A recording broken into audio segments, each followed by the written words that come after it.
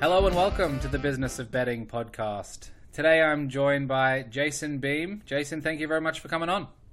The Business of Betting podcast is proudly brought to you by the Betfair Hub from Betfair Australia. No matter where you are in the world, if you want expert articles from pro punters, from building automated models to betting psychology, check out the Betfair Hub. betfair.com.au/hub. Gamble responsibly.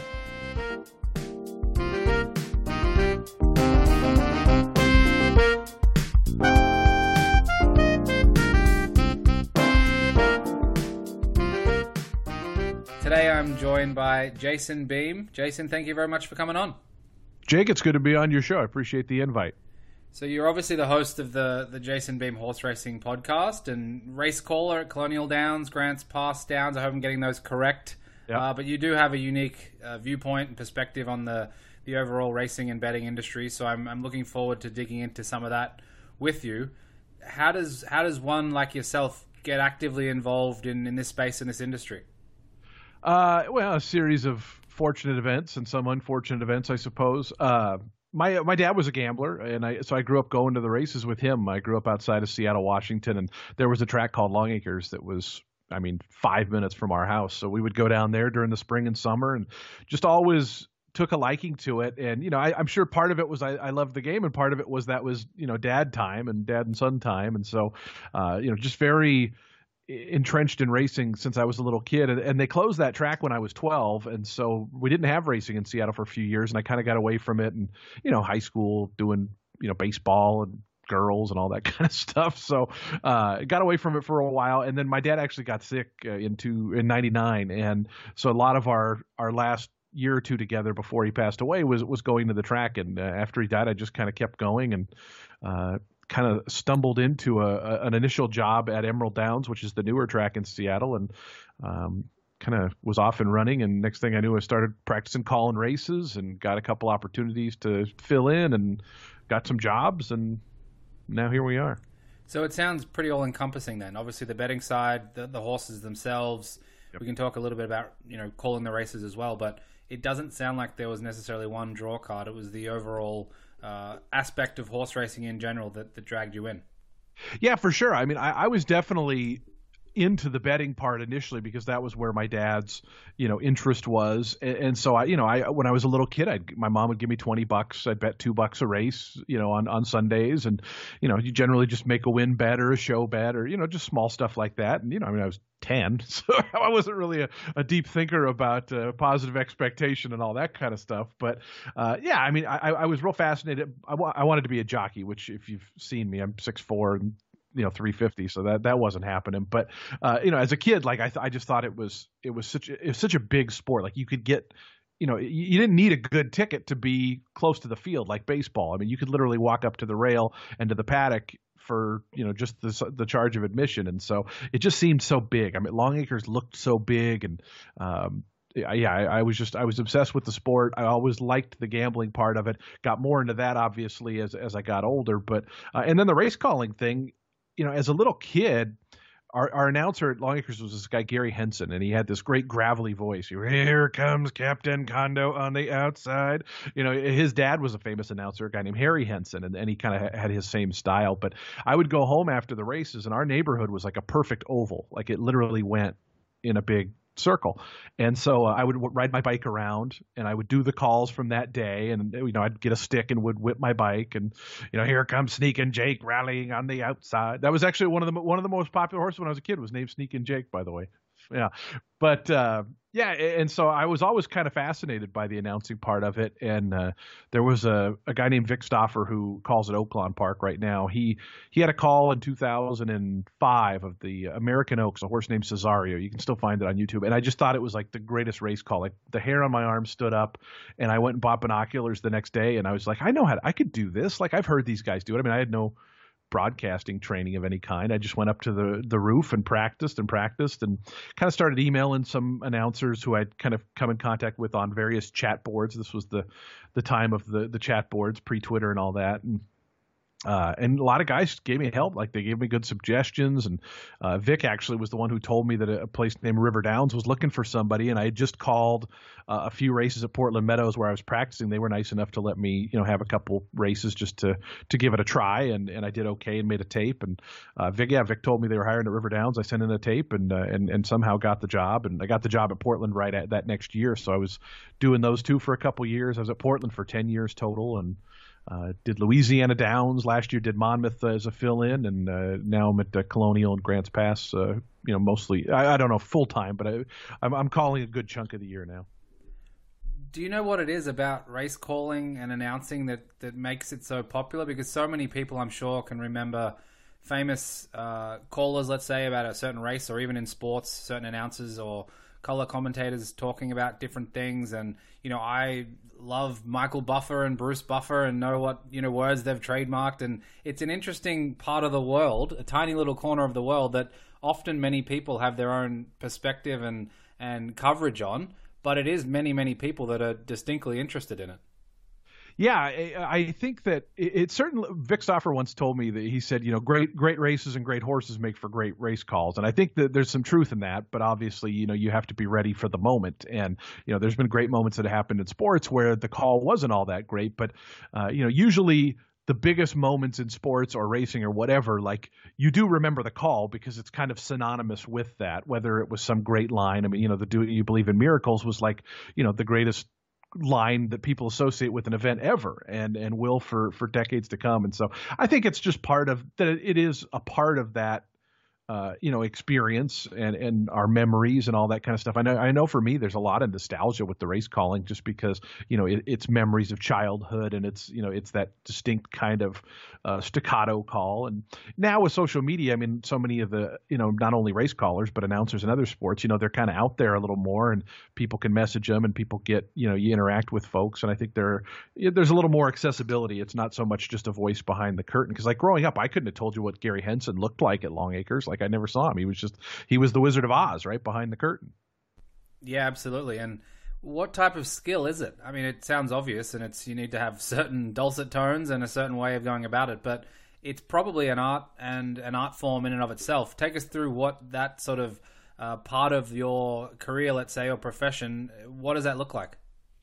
To me, the memorization part is I think one of the most important, if not the most important. And I've been in the booth with a lot of different guys. I've seen some guys who really pour over it and try to memorize the name. Like I personally use colored pencils and I color the saddle towel colors on one side of the program and the jockey colors on another side, because you kind of want to use the jockey colors as your or your main identification purpose. Because A, they're usually pretty different from horse to horse, and B, the saddle towels, when they're kind of lined up 2 or 3 in a row, you can't see them very well. So jockeys' caps and colors are the best ways. And I want to have a field so memorized that throughout the race, I don't have to look at my program unless I really want some little nugget. If I want to mention the rider, if I see him make a good move and maybe I forgot who the rider was, or sometimes you just, you might see a flash of color on the outside moving up and you're like, oh God, who is that? A lime green. Oh, it's so-and-so, so it acts as a bit of a cheat sheet helping with the memorization. But if you're not looking at the race and you're looking at your program because you can't remember the name,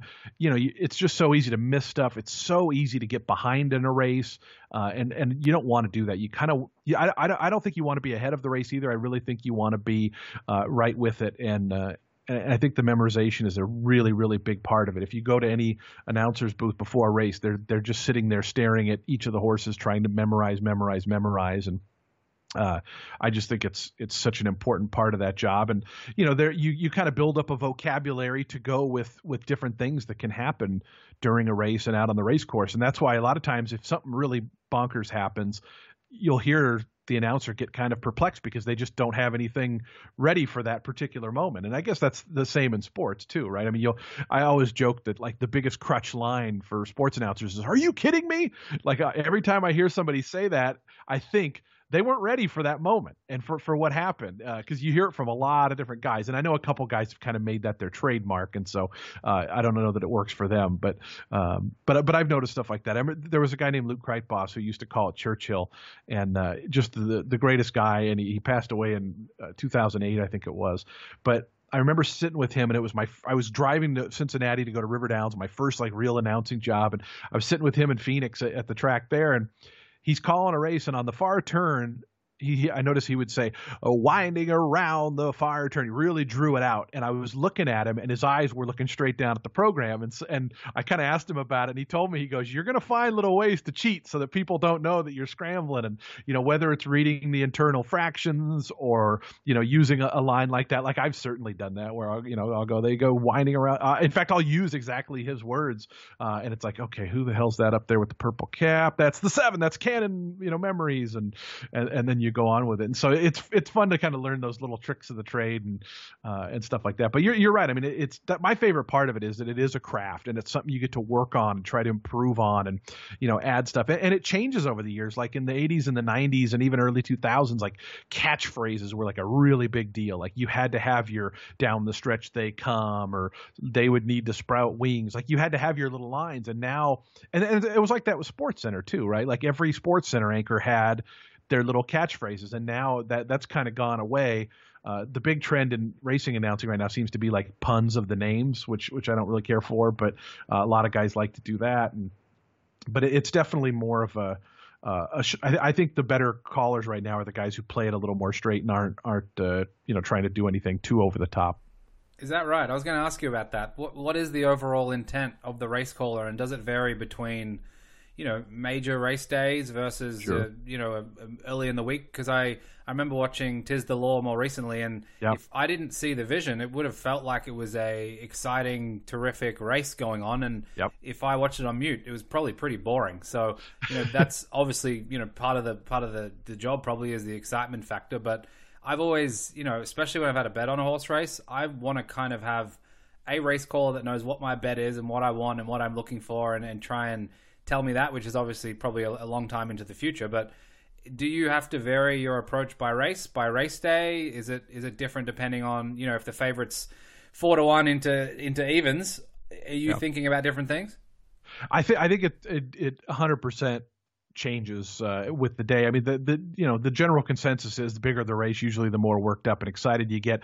I take a little bit of the opposite approach early on in those races. Usually, and part of that's nerves, right? Like, I called Maximum Security's first race after the Derby last year in Monmouth, and I knew for a fact, like, this is going to be the most watched race I've ever called, like, not even close.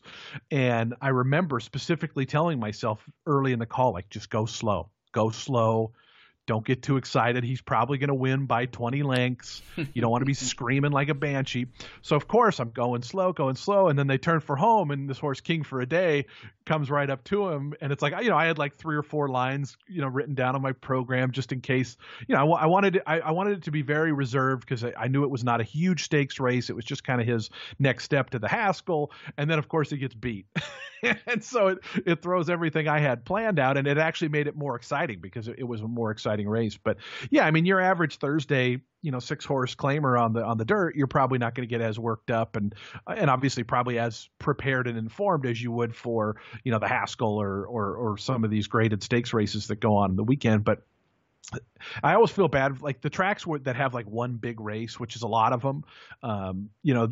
If you get a crummy race, a lot of the guys will still go real crazy with, screaming and have their big lines ready and everything like that, even though the race maybe is a little bit of a dull one. So it certainly varies from person to person how they kind of want to deal with that and, their level of excitement they want to do. I mean, I really try to. I mean, I'm a little bit of a goofball on social media and on my podcast, I try to have fun and all that. But when it comes to race calling, I like to be a little more of I always say just the facts, ma'am, and try to really, because I know that, bettors don't want to listen to a bunch of shtick, and there's a good chance after every horse race that a very good sizable majority of the people are throwing down tickets that were losers. And if you're sitting there rubbing it into them, to me, that's annoying. I mean, I do think that every once in a while humor or something witty sprinkled in really does add to it, but I think it has to be sporadic. I think it gets old really quick. And I remember Luke Kreitbos, who I mentioned earlier, he told me once, he said, I always hear these guys get so excited when a 50-1 or a 99-1 shot wins, because it's exciting to see big prices and stuff. He goes, but you got to remember, he goes, 99% of the people listening to you just lost. He's like, do you want to be screaming for that 1% who of course should be happy, but he goes like, don't be rubbing it into 99% of the people out there. So I've always been real cognizant of that when a 40 or 50 to 1 shot wins. I'll state it because it's certainly the main part of the story at that point, but you don't want to be 50 to 1 shot wins, boom, stuff like that. So what do you do in the disaster situations? I'm sure you've had at least one over the years where you lost track of things, you've forgotten names, there might be a horse that's about to hit the front that you have no idea what the horse is called or the jockey. What do you do in those scenarios? I'll tell you what, there is no slower time in my life than when the horse on the lead, and it's only, I knock on wood, I pride myself on being really good at the memorization part of things. And last year I had really the first time I've ever called the wrong horse for a good chunk of the race. And it wasn't even a good chunk of the race. It was literally from the 8th pole to just inside the finish line. The horse was inside of another horse who was way bigger than it. So all I could see was one little swatch of blue color from the jocks. And I just said the wrong horse, and I called it the wrong horse for like 2 or 3 strides. And then finally saw the saddle towel peek out. I was like, oh God, no, it's so-and-so. And all you can do is just, swallow it then. But when there's a moment, in Colonial, we run at night, so it's a little tougher to see when they're on the turn. The lights are great and everything, but I'm 40 and my vision's just not as good as it used to be.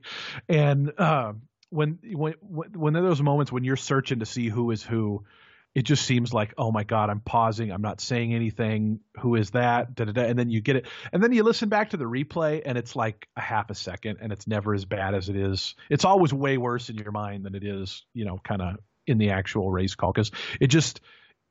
To me, it seems like it all unfolds pretty fast, but I used to have a real problem with going too fast. Like, so-and-so on the outside, Colonial Video going in the front, John, da-da-da-da-da.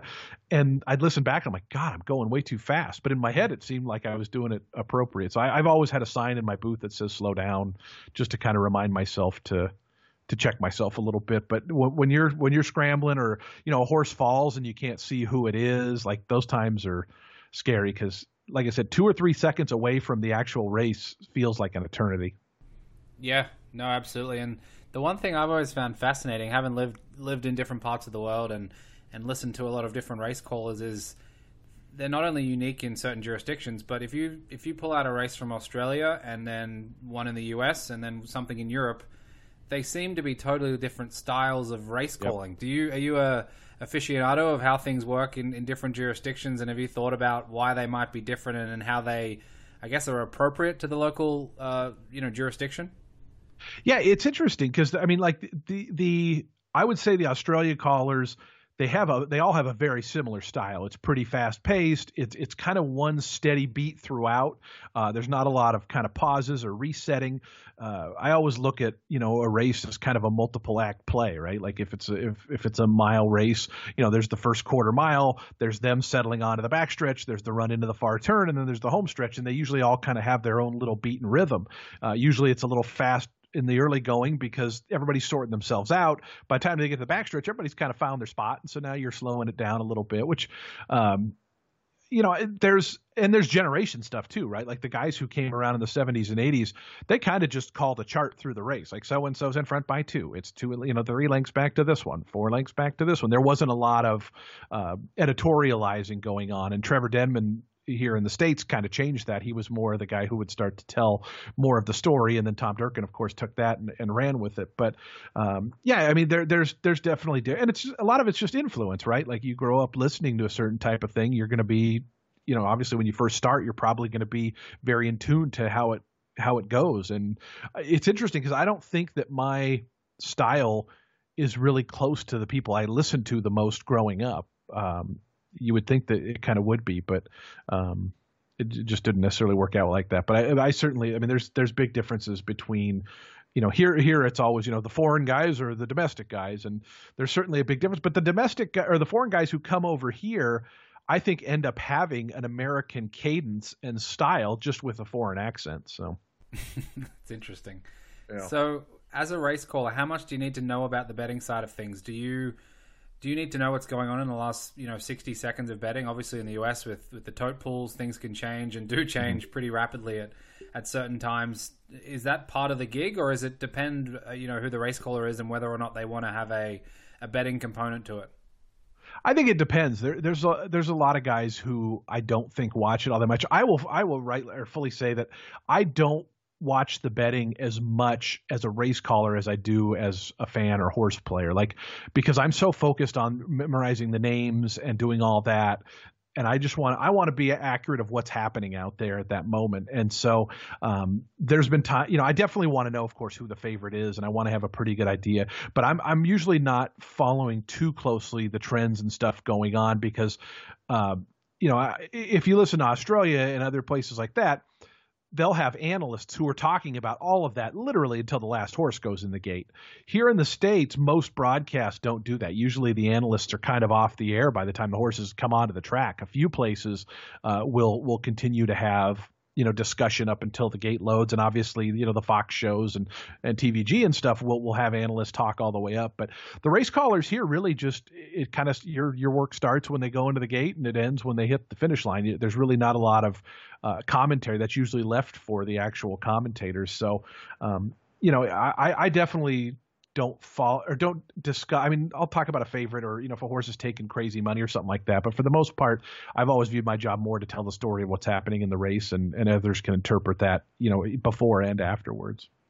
So tell me about Jason the fan. What do you get out of horse racing that isn't, a profession, an art form, a craft of race calling? Are you interested in all different aspects, from the administration through to betting through to the horses and breeding, or what things pique your interest when talking about racing generally? I'm frustrated by the management and executive side decision makers. For me, a lot of it is community at this point, right? Like, all of my friends and colleagues and everything are in this business, and it is very much one of those things where it becomes lifestyle much more than occupation. I mean, on days off, you're still following it. Whereas, if I went to, if I was working on a production line, I'm probably not following production lines on my Saturdays and Sundays. And so, a lot of it is community and a lot of it is friends and that kind of stuff. There's certain, I'm pretty clueless on the breeding side of things. I mean, I have a general following of it, but my interest in racing has always been the betting side of things and the sport itself. But I've never really gotten fascinated by the side of the breeding things. In fact, on my podcast last week, we kind of did a little bit of a 101 in terms of pedigree handicapping, because it's just something I don't follow or know all that much about. And with the announcing thing and even the podcast, I'm a creative person. I like to write. I like to, make music, all that kind of stuff. And I really enjoy the creative outlets that announcing and doing the podcast give me. It's something to work on. It's, it's projects. It's an adrenaline rush. I mean, when I announced for, I think, 7 straight months last year between Monmouth, Colonial, and Gulfstream Park West. And like, when I got home back to Seattle, I remember having like this real, like, what am I going to do for kind of my Jones right now? You know what I mean? Like, it just seemed so strange to not have that adrenaline rush multiple times a week of getting to announce. And so it took me a while to kind of get used to, life without that for a little bit. And so now that I'm kind of back into that for the summer months, I'm trying to become a little bit aware of, of how I more constructively can replace those feelings if and when I need to. So fixed odds horse racing might come to the US. What does that mean as I say those words to you? I know it's going to be interesting to see how it is unveiled and how quickly and what the spread looks like. But do you think that's positive? Do you think it's negative? Do you think it's a wait and see? I mean, I'll be the first to admit I don't know a whole lot about it because we've never had it here. And so, I'm not – it's never a type of betting I've really – participated in. My general rule on things when it comes to gambling is I try to learn and listen to people who are a lot smarter than I am, because I think that usually they have much more informed takes. And that's not just for betting, that's for everything in life, right? And so, a lot of the smart guys I know are not necessarily in favor for it. I mean, the parimutuel system I think is really awesome, and it's a neat way to betting. I don't think that, I feel like if racing had more competitive takeout, we have enough types of bets. We have a lot of interesting types of bets. I don't think we need more bets. And so, for the folks who are really singing the praises of fixed odds wagering, it's the people who get very upset when they bet a horse at 8-1 and then it goes off at 4-1 and wins, and they are getting back 4-1 instead of 8-1. And I get that. I mean, that's about the crappiest feeling there is in racing other than losing. And so, but what I worry about is, what you guys have seen on the sports side of things is it really doesn't it doesn't create a good environment for people who are winning players, because what's the incentive to take their action? I mean, the way the pari-mutuel game is right now, you want to take everybody's action and the most action, and we want the most people betting, and you really don't. I mean, the people always say, like, oh, the track wants favorites to win. The more people wins. And I don't necessarily think that's the case. I think the track wants good competitive racing and, let the chips fall where they may in terms of who wins and who loses, because, it really doesn't affect them all that much. Of course, they want their bigger players to remain in the game, but with the kind of takeout racing has, I don't know how true that even is. So, I worry about, I think everybody thinks fixed odds wagering is going to be like some great thing for racing. It's going to stop the late odds drops. You're locking in your price. And I get how that stuff's good, but I also wonder how they'll treat the winning players. And I kind of worry about that. So when you think about your community, I know you have, plenty of close friends who are on the betting side. Mm-hmm. What are some of the things that they've been able to teach you over the years? Obviously, coming from your perspective and hearing what people who are doing it full time or have done it for a long time, what are some of the things that they've been able to impart? And I know, certainly some of the podcast episodes with Tony Zhu and guys like that, I've listened to multiple times to get their thoughts on horse racing and betting on horse racing. And it's fascinating. So I'm interested in what you've picked up along the way.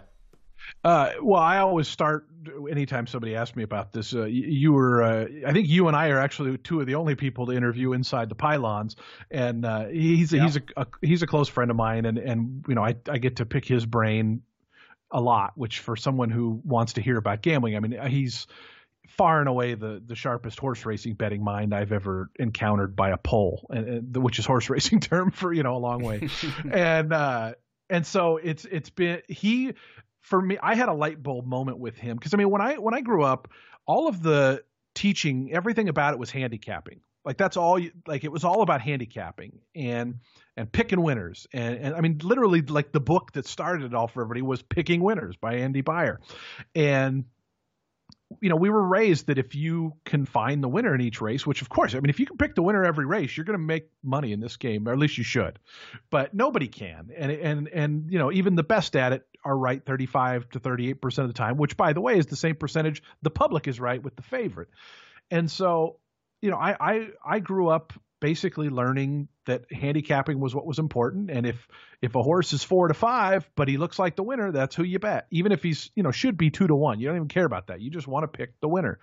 And as I was coming up, into my early 20s and stuff, that was kind of the early days of TVG. And I don't like to slag on them too much, but like all of their bets were basically always pick fours, and it was always, $24, $36, $48 tickets. They were all kind of structured the same way. And there was really never any actual betting theory discussion. It was just like, oh, I think the 2 and the 7 can win this race, so I'm going 2 and 7. I think the 3, 4, 8 can win leg 2. But that was what everybody knew, and that's what everybody, kind of was taught. I never heard a discussion on ticket construction or, or EV or any of that kind of stuff until literally 3 years ago. And I mean, I'm someone who was, You've lived and breathed it for a long time. Yeah, exactly. And nobody ever talked about it. And I remember I was at the NHC, which is the National Handicapping Championship in Vegas, and it's a $2 win place contest. So it's really not a betting contest as much as it is a handicapping contest. In fact, it's called the handicapping contest. So, I mean, it lives up to its name. But I remember seeing inside the pylons there, and I was talking to him, and I said, how's your day going? He goes, man, this is not my thing. He's like, I don't know how to pick winners. He didn't say it like that. But he said, I'm not good at picking winners. And I go, you're a professional horse player. What do you mean you're not good at picking winners? And I remember he looked at me and he goes, no, he's like, I'm good at finding losers and bad favorites and this kind of stuff. And I just remember like initially going, this guy's a crackpot. Like, what is he talking about? And, the more I got to talk to him, and then when I did those interviews with him, you become aware that like, his entire thing is looking for good bets and good opportunities to, be against favorites and, structuring his tickets around a sequence. So he is away from where the masses are. And when he's right, he's getting paid more than he maybe should have. And, when he is right, he's really getting paid and a million other things. And so, I give him full credit in terms of opening my eyes, because I just had, my education was all handicapping is the only thing. If you handicap better, you'll win. I could handicap probably okay, just as good as your average guy. And, And yet I was getting clobbered for years because I was, playing these huge spread tickets that, I'd be playing pick fours and pick fives. And if I got lucky and hit, I'm getting 2-1, 3-1, 4-1. And it's like, those bets are really hard to hit. And if you're only getting 3-1 on them, I mean, racing is unique, right? Like it's one of the few betting games that has combinations on your minimum bet. You bet a sports game, you're betting $50 to win, 45 or whatever it is. And there, of course, there's parlays and stuff, but with racing, you can have combinations, I mean, God, you can have infinite combinations in terms of how many numbers of horses are in each leg for just that base wager of 50 cents. So a 50-cent bet, quote unquote, the ticket could be $200 and it can actually pay less than that. I mean, it is one of the few games where you can have a winning ticket and not make a profit because of the use of combinations. So it's a different, I think you kind of have to have a little different mathematical approach to it. And I was using no mathematical approach. I mean, I was like, well, my budget's $72 for this bet, so I'm going to get as many combinations as I can for 72, and hopefully I hit. And then I'd hit for, $180, and I'm sitting there thinking, God, I made $110 right there. That's great, right? And then I think about it, I go, if I could have bet on a 6-5 shot and made the same money and only had to win one race. And people, I just don't think about a lot of that because the exotic wagers, the pick fours, pick fives have become so popular. And I still see it every day on social media. And, it's not my place to go correct anybody, but on my show, we certainly spend a lot of time talking about, looking at these kind of things. I mean, I did a bit of a diatribe yesterday about, not every 2-1 shot is the same as every 2-1 shot, in a pick four or pick five. If you're betting them to win, yeah, it's the same, but it might be that one of them is, a slight favorite in a field of 12 where it's kind of a wide open race. And the other one might be, a second choice behind a 2-5 favorite. And if you beat that 2-5 favorite now in the pick fours, that 2-1 shot might actually be playing a little bit longer because so many people are going to be singled to that 2-5 shot. And so, little things like that were just not ever talked about. So I'm really glad that, that ITP kind of opened my eyes to that. And like I said, because of being friends with him, I've gotten to continue to pick his brain. And, we were doing a Zoom chat together for a lot of months during the pandemic. And, he would sit and be playing and would talk about his theories and how to look at these things. And, it's just, and Tony Zhou, who you mentioned, same kind of thing. Like these guys are looking at the game through a different lens than most folks. And when they allow you an opportunity to kind of take a peek through that lens, it's really, really fascinating. And honestly, for me, it reinvigorated my interest in racing and talking about the betting side of racing because it was like this new. It was like getting, like if you're a Harry Potter fan, all of a sudden, the author releases a 500-page brand new Harry Potter book. And it's like, I mean, how excited are you to go in there and dig in and learn about that stuff that you really just didn't have access to because you didn't know about it? Yeah, I can hear it and feel it in your voice. And it's one of those interesting things because I was going to ask who were the leading voices or leading faces on the betting side in the US racing scene over the last few decades. But it sounds like if that's had that type of impact on you, who's lived and breathed racing, been involved in the industry for a long time as a participant and as a fan and everything else, I wonder, or I'll ask you, what type of impact do you think ITP and Tony and others who have potentially contrarian viewpoints on betting, maybe it's better described as a more accurate way to look at gambling if you want to try and win. Yeah. How do you think that would be received by the masses? And maybe that can be weaved in with who were the voices and faces in the past, and is there a space for a new, fresh voice?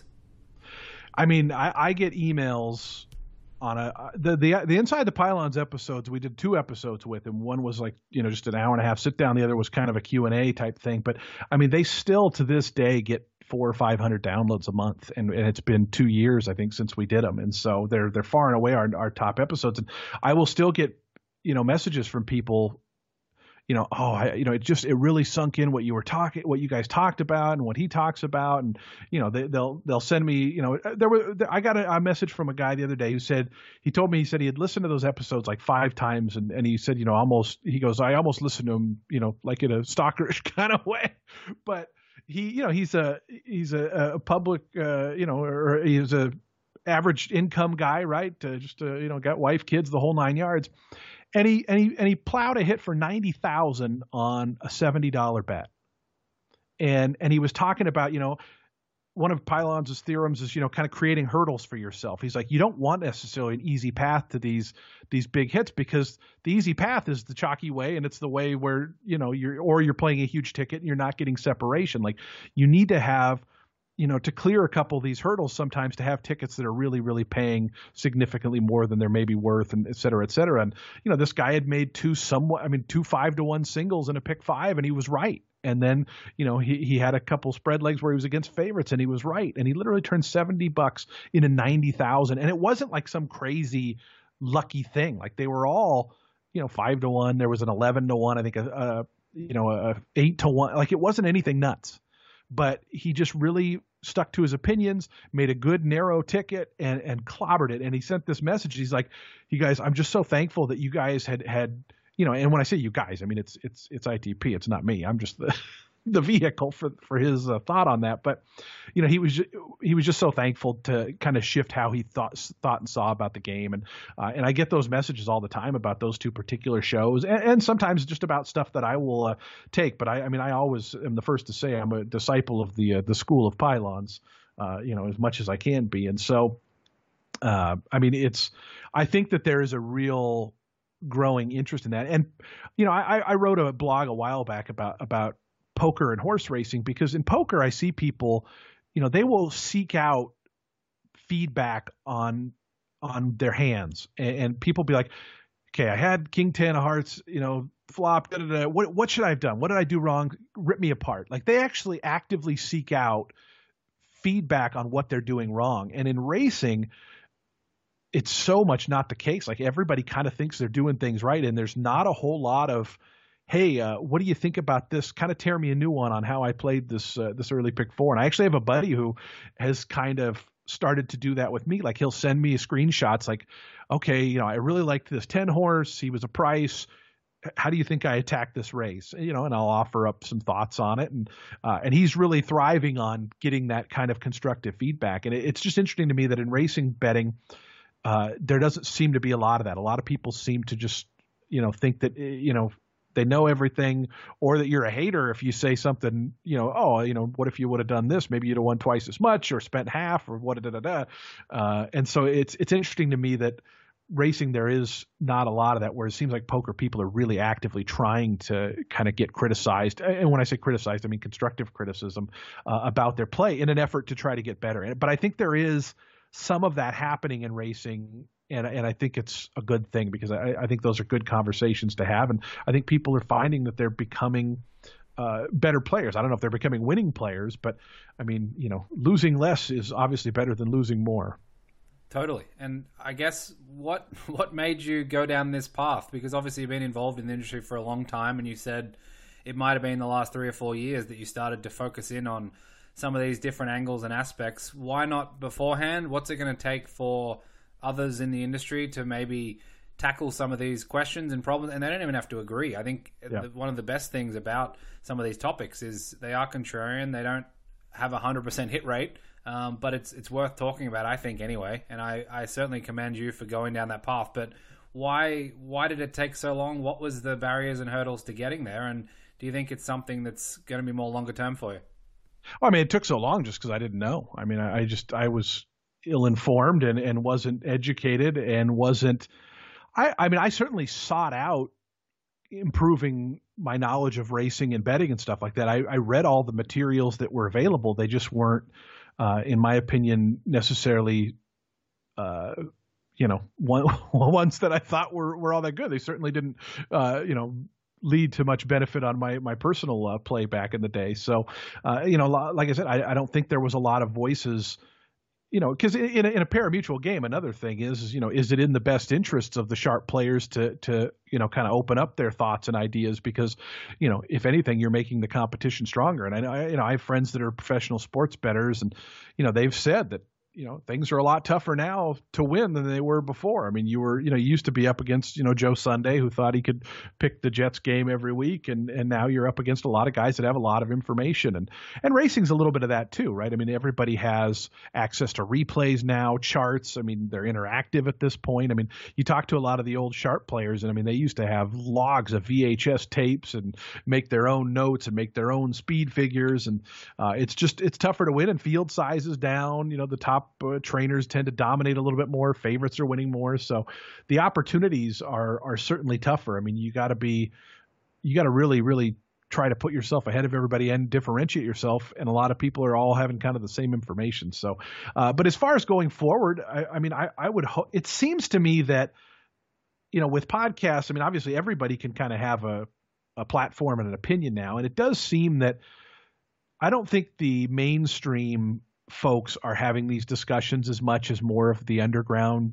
And I mean, I work for Churchill Downs. I'm not underground anymore, but but I think, people that aren't the television or the real big names, I don't think they're necessarily having the ticket construction and smart bet conversations as much, but there's a number of folks, I think, on that kind of next level down in terms of people that have voices who are having those conversations, who are, doing more in that arena. And I think that they're being rewarded with more listenership, loyal listenership. I mean, we've seen a pretty good increase in our downloads over the last couple of years. And to be honest, it was like our show had good growth the first year. I mean, we were doing a lot of, game shows and trivia and, a little wackier stuff and just trying to make a name for myself. But, we had a plateau of like 6 months where it just same amount of listeners every day.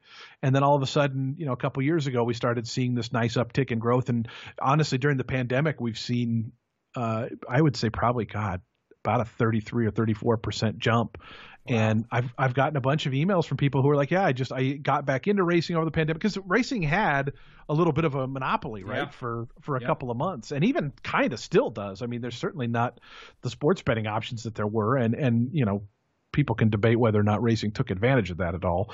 But I will say that I had a number of emails from people who were like, yeah, I discovered the show during the pandemic, or I kind of got back into racing. And, so, there's certainly opportunity for audience, and hopefully people are finding what I'm doing and what some other people are doing as far as talking about this stuff interesting. The feedback seems to be that they do, and I'll get emails from people who will disagree with stuff I say, but they're being respectful about it, and they're sharing their opinion. Like there's in horse racing, whenever there's somebody goes all on a race, we call it the all button.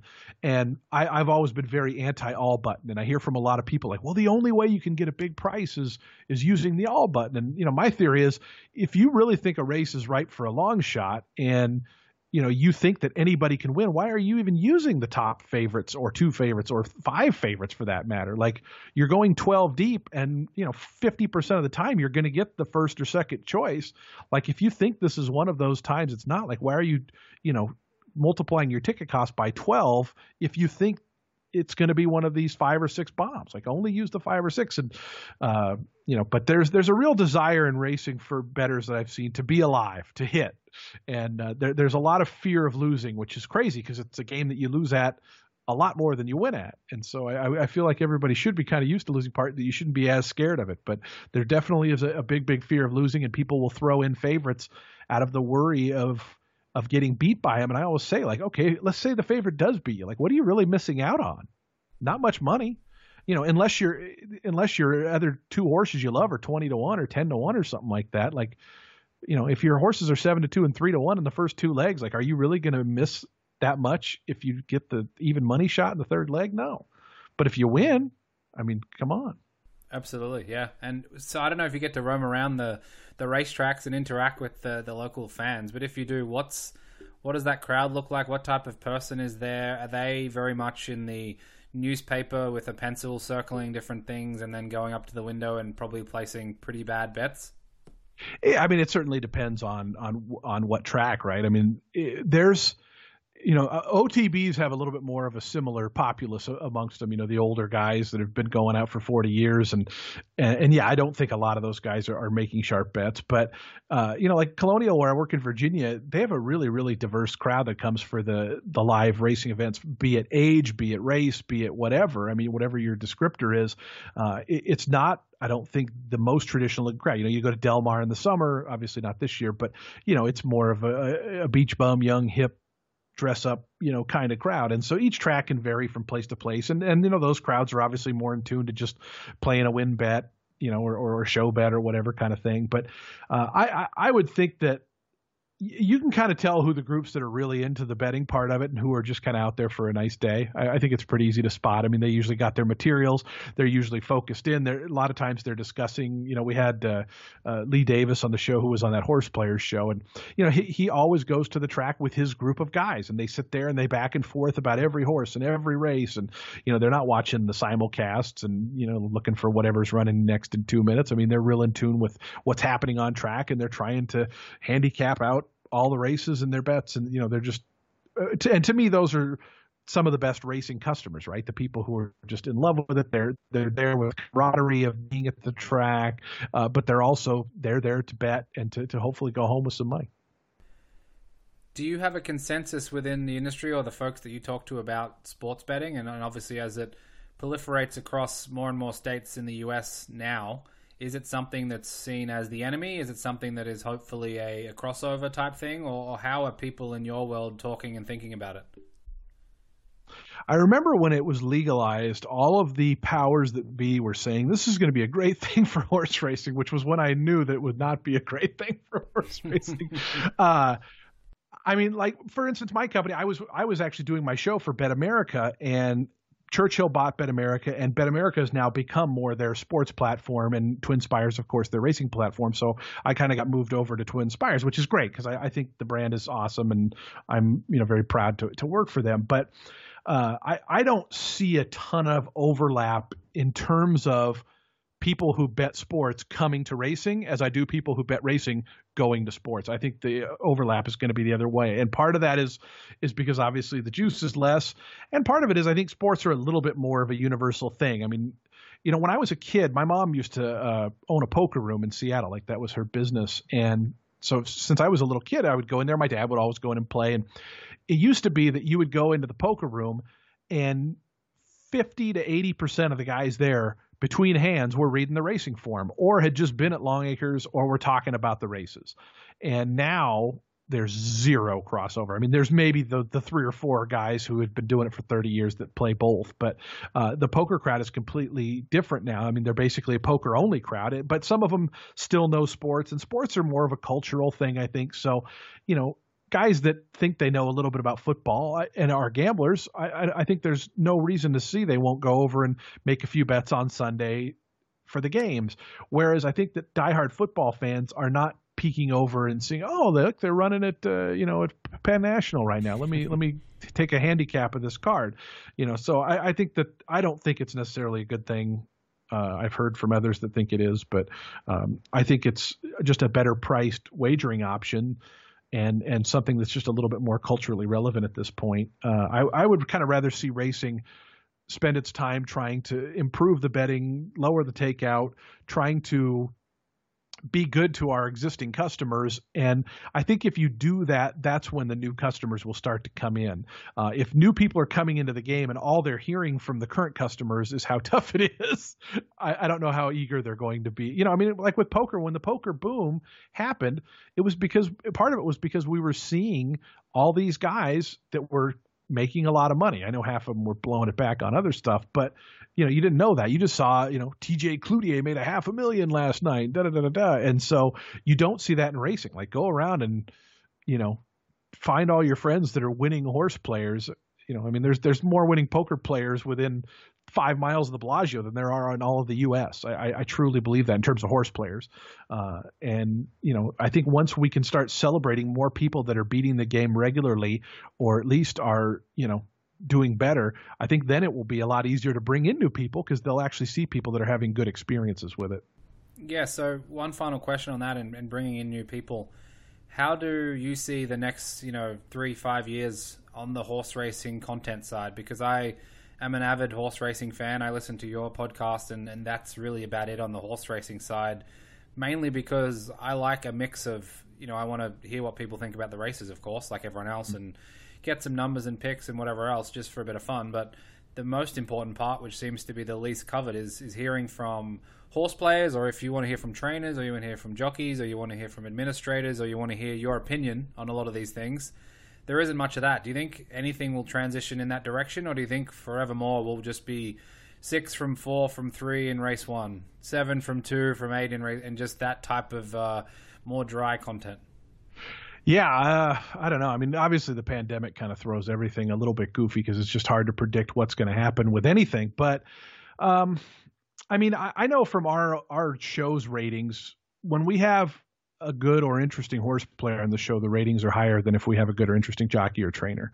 And that's not to say I don't love hearing from jockeys and trainers, because I do, and I think they're they're obviously a huge part of the game. But I do think there is a craving for good gambling content out there. I wish there would be a little bit more of an investment in that. And the other thing is, I mean, a lot of people who are doing the hiring, for those kind of things, they're not bettors. And so they're I mean, I see a lot of people, and I don't know if this is true in other areas, because I don't see it in poker. Usually in poker, the people that get hired as the experts are people who have pretty proven track record of winning, where in racing, a lot of the people who are hired as experts, they don't necessarily have a track record of winning. They're kind of just an expert by information, I guess, but we don't really know that they're actually out there beating the game. I mean, there's certainly nobody that I can think of that's a professional horse player that's also doing, the content or broadcasting side of things, at least that I know of. And that speaks to, one, how hard it is to be a professional horse player, but also two, I just don't know that there's people that are going for those jobs that are qualified for that in that sense. But as far as the people who are doing the hiring, they know so-and-so has a reputation as a good handicapper, and that's, but that might not actually mean the person is a sharp horse player. They just, there's a lot of people that can go out and recite the daily racing form and what's in it and preview each race. I don't know that there's a lot of people that actually have good opinions. I was fortunate at Monmouth to work with the guy, Brad Thomas, who I think has an incredibly good opinion, but also has a good opinion about when to bet. I remember I would sit with him and do the pre-race show, and people would come up to him, "Brad, who's your best bet today?" And he goes, "Well, I don't know. I haven't seen the odds yet for the race." And they would think that he was like kind of brushing them off, when in reality he was giving them the right answer. He might really like the number 2 in the 5th race, but if number 2 gets bet down to 3-1, it's not worth it for Brad to bet it, because he thinks the horse should be 5 or 6-1, and and that's where he's going to try to make his bet. And so there are some folks out there, I think, that do a really good job. And there's by the way, there's a lot of people in racing, I think, that do a great job at broadcasting and content and stuff like that. I just don't know that we're hearing from a lot of actual experts, and I don't even consider I certainly don't consider myself an expert at betting, but I think I can do a good job of facilitating conversations about it. No doubt. And that's the final thing I wanted to mention. They should go and check out the Jason Beam Horse Racing Podcast. If you're on iTunes, it's the big blue square. You'll see it straight away. Just tell us very, very quickly at the end here what the makeup of the show is, because I listen to a lot of episodes, including and especially the horse player episodes, and I think this audience might be interested in a lot of those. Yeah, we do a thing called Horse Player Thursday, where essentially I'd say 85 to 90% of Thursdays we have a horse player on of different types too, right? Some are public handicappers, and it's more of a so it might be more of just a story of their life in betting, and then others I'll really try to pick their brains about their processes, whether they're model guys like Tony, or we had a guy on, Dennis Montoro, a couple weeks ago, who that's his whole thing. Like he was like, he goes, I couldn't tell you who Arrowgate is or who Maximum Security is. I know, what my model tells me. And there's guys that have different approaches. So we really try to, to bring as many horse players in, both just to kind of help create community, to make awareness of who I think are the most important people in our game, but also hopefully to sometimes be educational. And, a lot of times the open of the show, if I see something interesting in the betting of any track, if I think it can be a useful conversation to help people think a little more critically about how they bet and about just the world of betting, then I'll do it. But, we mix anywhere. We had Brian Hernandez Jr. on yesterday, who won the Bluegrass Stakes this weekend, which was the big race at Keeneland. We'll have trainers on all the time. We'll have broadcasters, race callers. Try to be a good mix of horse racing folks. We had a breeding segment last week that was a little bit different than what we normally do. So the beauty of having 5 days a week is I can kind of sprinkle in everything I want. And there's sometimes I'll have guests on who I know the listeners aren't going to be too thrilled about, but I want to talk to. And I really believe that good radio comes from the host being as interested and excited as the listeners. And so sometimes you got to do that. Absolutely. Got to challenge your audience. Indeed. Jason, thanks for coming on. It's been great chatting. We have plenty more topics to get to, so potentially next time we'll have to cover all of those, the road ahead for racing and maybe some of the challenges. But I know you have a long drive ahead of you, so good luck with that. Thanks again for coming on the show. Yeah, 2,800 miles, pal. It's going to be a long one.